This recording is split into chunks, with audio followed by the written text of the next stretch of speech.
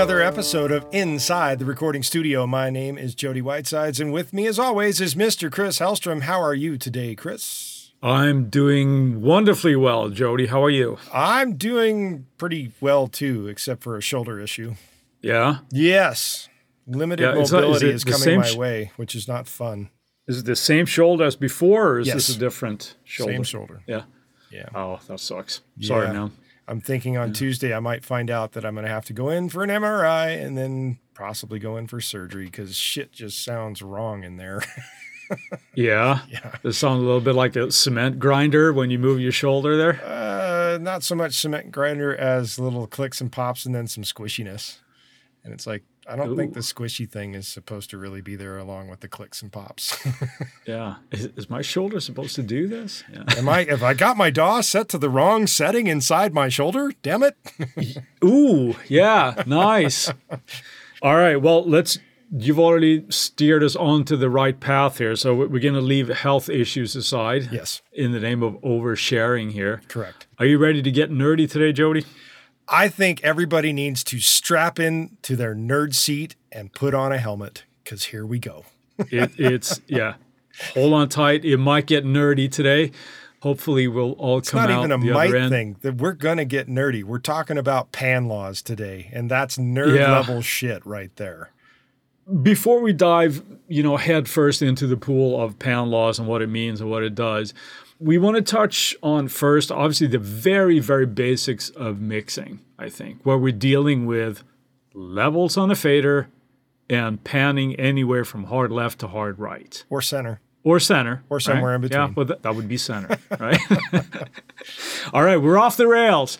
But that's the basics of mixing. Before we even start thinking about EQs and compressors and everything else that we have at our disposal, that's the basics for what we do. But when it comes to panning, as you said there in the intro, we have something called a pan law.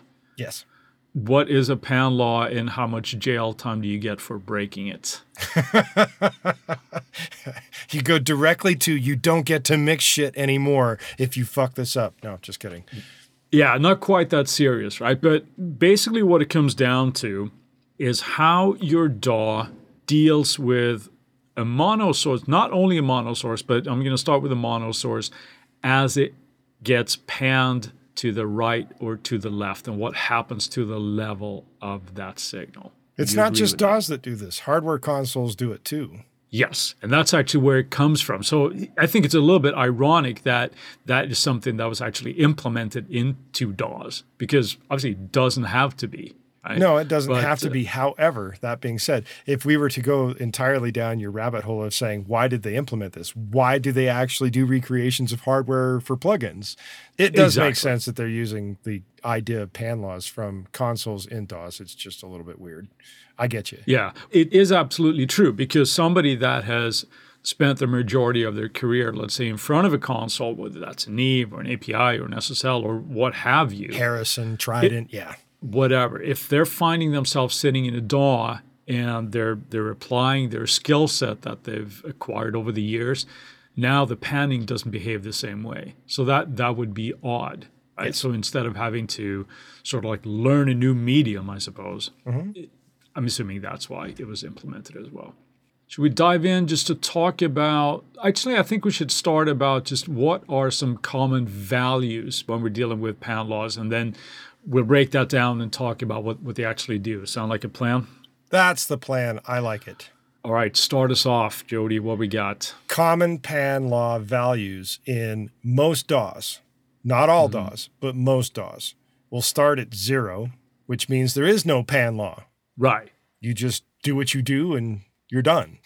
You don't have to worry about it. With the original Pro Tools, they had a pan law of minus 2.5. Yep.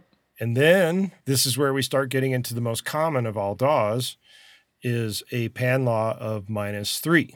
Yep. Then we have pan laws based on minus 4.5 and a pan law of minus 6. And all of these are dB values, not just numbers.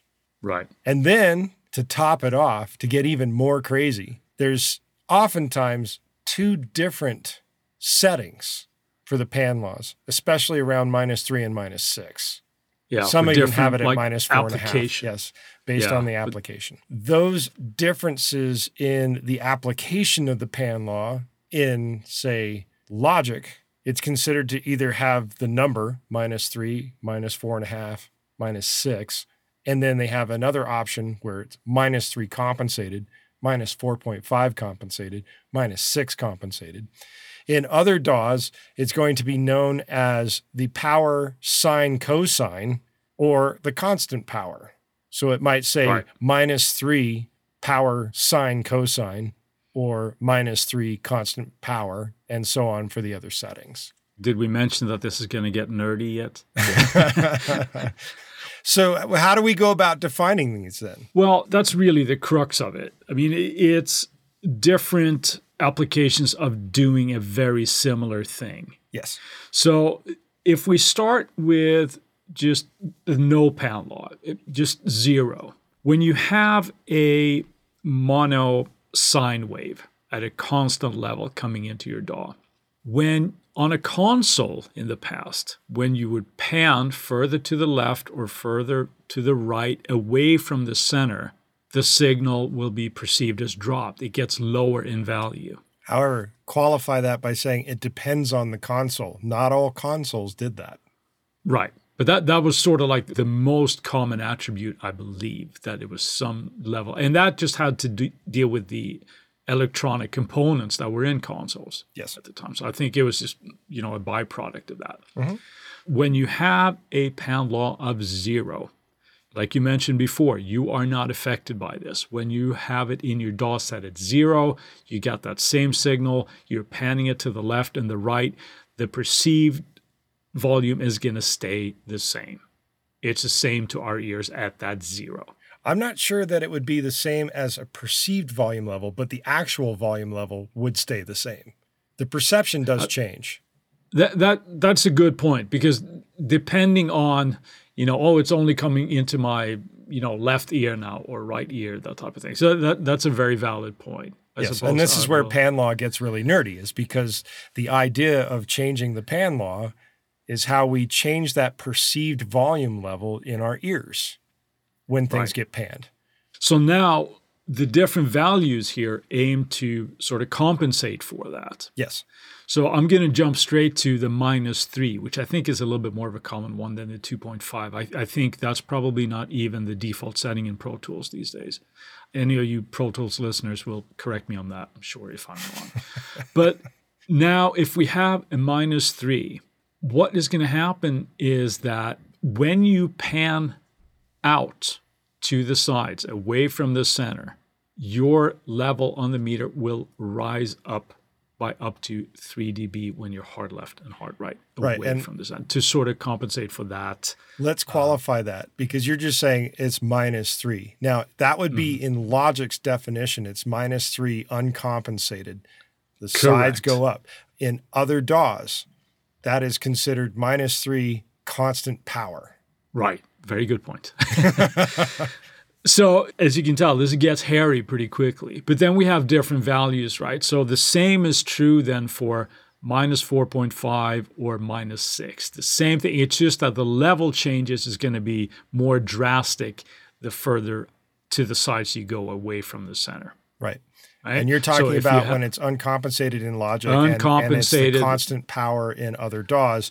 It is the value of your signal in center mode is whatever the actual volume level is. And when you pan out to your hard left or your hard right or somewhere in between that hard left and hard right, your volume level on your sides is actually going up. Correct. So just to throw out a value, if you have a signal that comes in at -9 and you have a pound law set at -3 at constant power, when you're panning out to the side, it would go up to 6 or -6 on your fader. So you're coming from a -9, you're bringing it out, it will now land at -6. So it's gone up 3 dB in level. Correct. Out to the sides. Yeah. What about the other version of that when it's compensated? Well, we call that compensated in Logic, and we call it constant sine or cosine in other DAWs. Right. It's a little different in that you have your actual volume level. Let's say you're using a sound signal is -6 is your actual volume level of your signal. And you're panned hard right or hard left. That's the volume level. You'd see it at -6. But with constant power or uncompensated in logic, as you bring it center, it comes down the value of your pan law. So if you're at -6 on your sides and then you go up to center, you're going to be looking at -9 if you're at -3 pan law, or you're going to go to -12 if you're at -6. It sounds really weird. It almost sounds like, hey, it's doing the exact same thing. It is, but it isn't. Because if you started at center and you knew that you had a 6 dB volume level coming in, but it's reading at -9 if your pan law is set to -3. See how hairy this gets real quick if you start talking different pan laws? Yeah. But what we should, this is probably a good time to say that this week we will do a Tuesday tip on this, just so that you can hear visually and see it and hear it. So I guess the way to sort of think about this is it is very much sort of doing the same thing, but when we have the compensated or the cosine, you can think of the hard left and hard right as your main level, if you will, like the incoming level. If that, and when you're bringing into the middle, it gets dropped. The other version with the constant power is that the volume gets louder as you go out to the side. Where your main level is at your center point. Correct. It is hairy, but it's all these different values that we have available. Well, let's take a word from our sponsors right now. All right, we're back. We're going to start discussing why is this important to think about your pan law settings. Why don't you kick us off here, Chris? Well, the first thing I want to bring up, quite possibly it isn't, because if you're the one starting a project, you're doing all the recording, you're doing all the mixing, it really just comes down to like how you mix and you get the sound coming out, the speakers the way you want it. However, once you are doing the mix down, you might want to be aware of just mono compatibility as well. Because it can do that, right? Once it kind of collapses, you can get a perceived higher level and everything because the sides come in, right? And your pan law will have an effect of that when you can flattening it out to mono, as it were. The idea here is that it's always a good idea to check your mono compatibility so that you understand how your stereo sounds or your sounds that are panned hard left, hard right are coming across in the mix. If your signal source is some sort of mono signal source, which means you're listening to it on a phone out of the phone speakers, or you're at a club and you're not standing between the two towers of speakers that might be blasting you in the face and blowing your hair back. Or if you're talking about broadcast TV and you're coming through a single ear speaker instead of like a surround system, all of these things become methods of where your final product is going to be listened to and hypercritical of how it actually comes across to the listener. That's why it's a good idea to check your mixes in mono mode to find out how everything collapses down, because it can change hardcore based on your pan law. Yeah.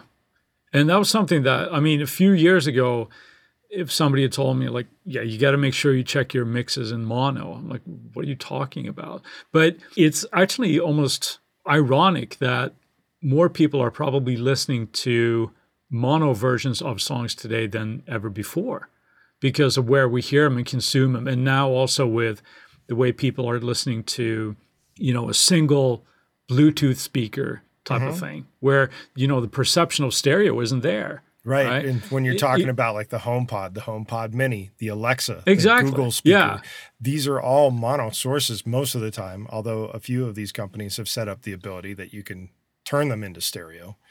Fun fact, most people actually don't sit in front of their speakers in a triangle to listen to your music. Right. Even though we all wish they would sometimes, because then they can see how brilliant we've done with the mix. And the panning. Yeah. And all that. All right. So that's monocompatibility, and sometimes it actually doesn't matter if you're doing the whole project. But what if I've tracked song here and I've got it kind of a rough to where I kind of like it, but now I decide, no, I'm going to send this to Jody so that you can mix it. Sure. And we don't have the same pound law. Well, we may not even have the same DAW, or I might choose to use a different DAW than what you tracked in. So you send me the multi-tracks, and at that point, you have a concept and you've sent me maybe a rough layout of your levels. And I go put that rough layout of levels based on the multi-tracks that you have sent me, and I've got it in a different DAW or even the same DAW with a different pan law setting, and it goes back to you and you're like, what the fuck is this? What did you do to my mix, man? Exactly. Yeah. Also, you're going to see what I did initially, and then you're going to stop taking my phone calls, right?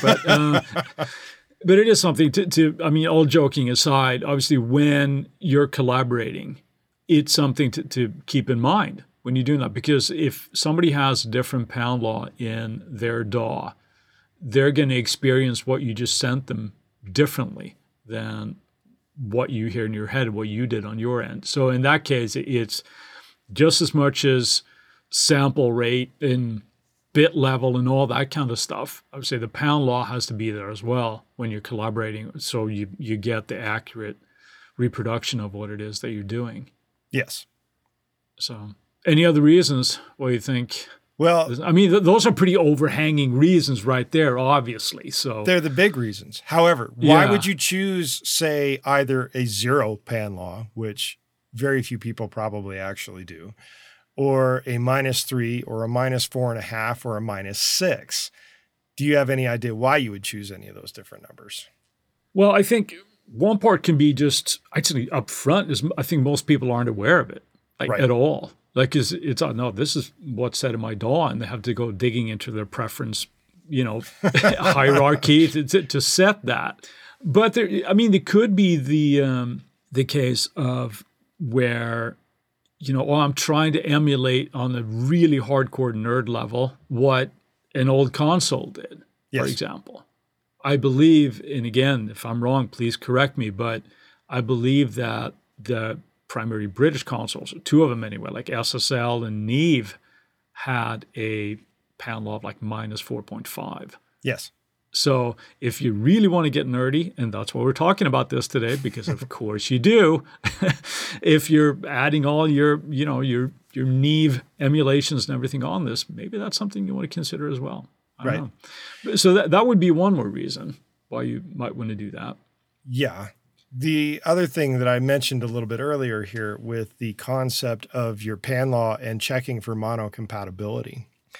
When I mentioned like different things where it's a club or your mobile phone or your tablet or your television, when you're definitely most likely to get some sort of mono output, the general thought process is that -6 is considered to be the best one, which is constant power, so that your sides go up by 6 dB when you pan them out. That way, when things collapse down, they're supposed to sound a little bit more uniform as to the level that you originally set it to on the sides when it gets broken down into mono. That is the general thought process. Now, does everybody use -6? Hell no. And when we talk about it in terms of settings, especially in Logic, where it's fairly easy to set it, but it is set based on a per project basis. It's not set on the DAW preferences. Now, other DAWs actually are more likely to set it based on the DAW itself and not on the preference of the individual song file. However, it does make sense that it's the individual song file, because when you go from one Logic Studio to another Logic Studio, you're going to have the same pan law because it's baked into your session file. With Luna, it's a little different. Luna gives you no choice. It's take set it and like it. Yeah, you take it as to what it is and you like it and you're done with it. Now, my understanding is that from my initial tests, Luna is -6. And when you pan out, the sound goes up. Now they've started doing the extensions with the Neve summing bus and the API console and the API summing buses. So when you use either of those, your pan law changes. Thus, if you are going to use a cross section of whether you're using an API summing bus a Neve summing bus, you're getting two different pan laws right there. Wow. When you think about it, that's kind of crazy that you would do that within a DAW, but it could be done where you could use Neve summing on some channel strips and API summing on other channel strips. And you're now dealing with two different pan laws. It's crazy shit right there. Yeah, it is. Yeah. It's really interesting. It is really sort of nerd level. My advice, though, for what it may be worth is don't worry too much about it, but know what it is and make sure that when you're collaborating, have the same kind of pound law. Or if you don't, just don't get thoroughly bent out of shape until you ask whether or not you're using the same versions of things, whether you have the same pan laws going. Because, I mean, all of these little things add up to when you're, I mean, ultimately it's how you kind of push your faders and things, but we can wonder, well, I panned something to the left and it kind of disappeared on me, you know? So that's where knowing your pan laws can, help. And also, one thing that we just brought up something that's actually a really good point. If somebody has their pan law set and they don't understand what the pan law is doing, and they're like, man, it sounded so awesome in the center, and then I suddenly panned it to the left or the right, and it, as you said, disappeared. That means that they're using power sine, cosine, or uncompensated levels, and the volume's going to drop when it goes to the side. Yeah. Whereas if somebody's like going, man, when I pan this shit, it gets super loud. What the fuck? They're using the opposite, where it's going up by the same amount. So, yeah. And these are also things to keep in mind that when a practical application with this, where I think most people can kind of relate to, is if you have a part that is moving in your mix, let's say that you have a sound that is going from left to right, you want to pay attention to this kind of stuff so that it doesn't disappear. If you want it to have like the same value as it comes across, that's why this kind of stuff gets important as well. Yes. So, it doesn't disappear too bad when it goes hard one way or the other. Or it doesn't come up too loud is another thing to think about. Right, yeah. Exactly. Oh, yeah, it just, as soon as I get to the center, it's 6 dB louder. What the heck happened? Right. Well, and another thing to think about that takes it a step beyond in the nerd level is the value of the volume level as it changes. And there's a common thread where people might say, well, 3 dB means it's twice as loud. Well, that's not technically true. 3 dB gets you twice the energy level, but it doesn't mean it's twice as loud. Then 6 dB is you're doubling the RMS value. But that's still not twice the perceived loudness. It is generally thought that at 10 dB of volume difference is when things perceivably become twice as loud or half as loud for every 10 dB volume change. So -3, -6, and all of that kind of plays into that, where you're doubling either the energy level or doubling the RMS level. Nobody's really doing a pan law of -10 that I'm aware of. That's pretty could drastic. You imagine that? It's like, that'd be super drastic. So that's another reason to think about your choices of like, am I going -3? Am I going -4.5? And kind of getting in between the double energy and double RMS. Or if I'm going full -6 and going double RMS on that value. Yeah, there's all these little things that I think the biggest takeaway with this is when you notice that things are either getting lost to the extremes in the left or the right, or if they get too loud in the middle. It's just to kind of be aware of that in your pan law settings. But ultimately, from my perspective, is that don't worry too much about it, but kind of set one and adjust to that. Right. To make sure that that works for your workflow. It's not going to make or break you. Nobody's going to go like, oh, dude, you're not mixing at -4.5. What the hell, man? You suck. Ultimately, no, I don't think anybody's ever said, "Ooh, that song would have been so much better if they had a different pound law setting." So, could you imagine though? Somebody might be able to tell that difference. Well, would they though? Because it really always comes down to levels, like how far is the fader pushed up or down, right, for something to bring a present to the mix. So, there are obviously ways around that. You could automate the level if you're panning it hard left and hard right. If it bugs you, there's different ways of getting around it. But well, that being said, yes. What is your pan law setting? I've generally always been -3 compensated. Mm-hmm. Okay. And I've never really worried about it. It's just what I've had set in Logic. I think it was the default at one point. I'm just kind of used to it. I mean, in Logic, we have other things when it comes to panning that are, I want to say, weird. The way it's implemented, it's been corrected now, or at least given options now. But that is when we have the stereo pan or the balance pan of like stereo tracks. Mm-hmm. That creates more issues than the pan law, I think, in Logic. And other DAWs deal with it differently. Like, of course, Pro Tools on the stereo track, they have 2 knobs to adjust the panning. Right? Yeah. Luna has the same sort of thing. If you have a stereo track, you've got a left knob and a right knob, and you can pan various versions of them. Or you have the option of creating a simple pan knob, which just does the same thing as the 2 of them, but it keeps everything balanced between left and right. Yeah, I like that. I like that implementation. Now, of course, we have the stereo and the balance both in Logic, but I think that's one of the little bit of a clunky implementation. I would have liked to have had 2, but anyway, I'm not going to learn a new DAW just for that. So now lastly here, I suppose I would like to bring up one more thing where we have talked in the past, and you read it on forums and things every once in a while, perhaps less now, but that's people are debating the sound of DAWs. Sure. Right? It's like, I think XYZ DAW sounds better than ABC. Right? And the only thing that really changes in a DAW, possibly, is the pan law setting.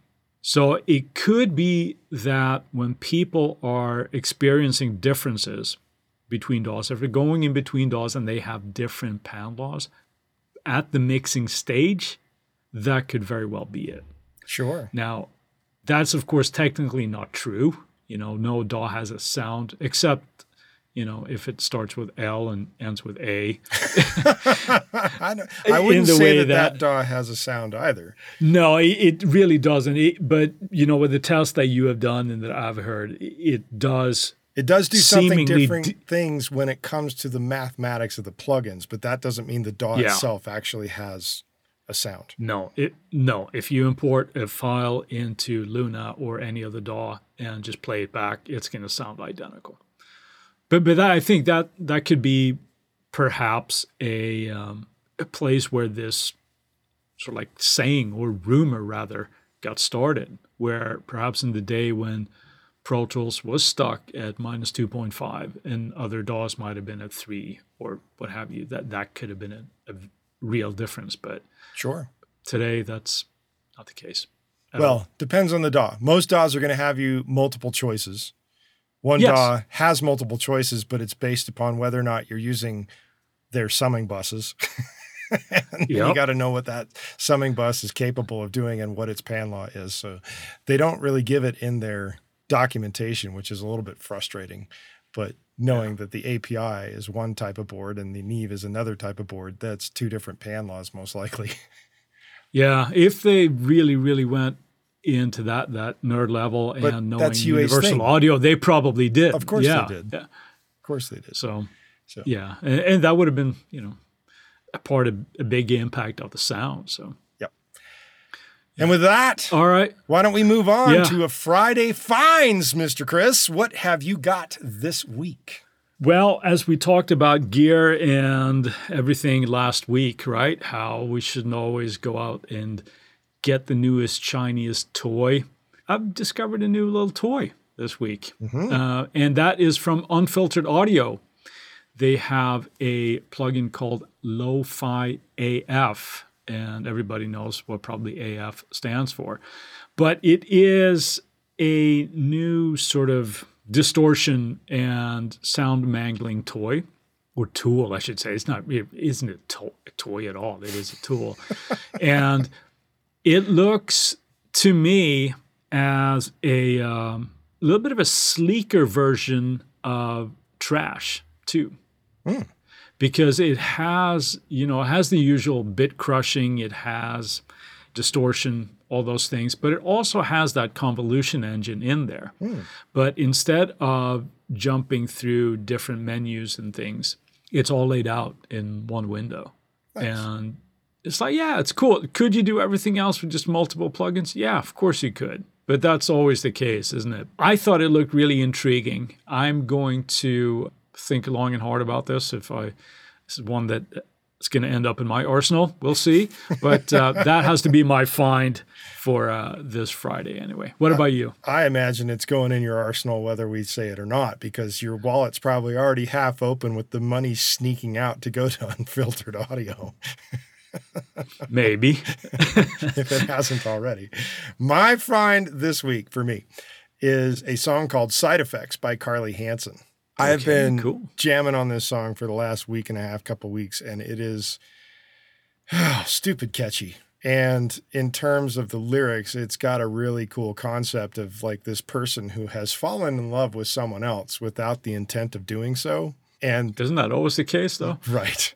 And instead of like admitting it, they're trying to withdraw themselves from the relationship in a sense. And in doing so, they are experiencing side effects, which normally you'd think side effects come from taking drugs. And she's relating the concept of love to the concept of taking drugs. And when she's trying to remove herself from this situation, she's experiencing side effects. In addition to the lyrics being nice and clever, and we all know how being clever can work out, the sonic juiciness of this track is really, really amazing. And I just want to give a shout out to the guys that are in the production area of this. And that would include the vocal producer, Mitch Allen, and the vocal engineer, Caleb Hulin. In terms of like how the song comes across, I'm going to give shout outs to the people that are also involved with this, like M Phases, who helped co-write it as well, as did Mitch Allen. He's responsible for the programming of the track. And then you've got your mix engineer, Jason Joshua. Shout out to you, dude. And then mastering engineer, Chris Gehringer. All these guys have like come together and really put together a track that is pretty damn cool. I'm intrigued now. I'm going to have to go listen to that. You do. It's stupid catchy and it's really good and it sounds sonically awesome. It's just a really good song. And now I'm like sounding like a real nerd when it comes to all of this stuff. So let's move on while we have your attention. No, what? Before we catch everybody's attention, if you haven't been paying attention, we've been kind of nerding out for the better part of like a half hour. So don't feel too bad, Jody. It's all good. Okay. While we've got your attention, we'd like to ask you to go to the website and sign up for our email list at InsideTheRecordingStudio.com, which the sign up form is pretty much on every single page there. So no matter where you go, you can find a place to sign up. Once you do that, you will get some presets from Chris and I for various things from Slate Digital and Universal Audio. You get weekly reminders about the current show that has just been released and the current Tuesday tip. Plus, we'll make sure you don't miss any future episodes. And in addition to that, you get a little bit of history between Chris and I on how we kind of came up in this whole industry. And if you send us an email at goldstar, GOLDSTAR, at InsideTheRecordingStudio.com with the word panning, you'll get something cool back in your inbox. And if you have a topic of suggestion for Chris and I to explain in a future episode, you can reach out to us on the contact page at the website, and we'll put it into rotation for a future episode.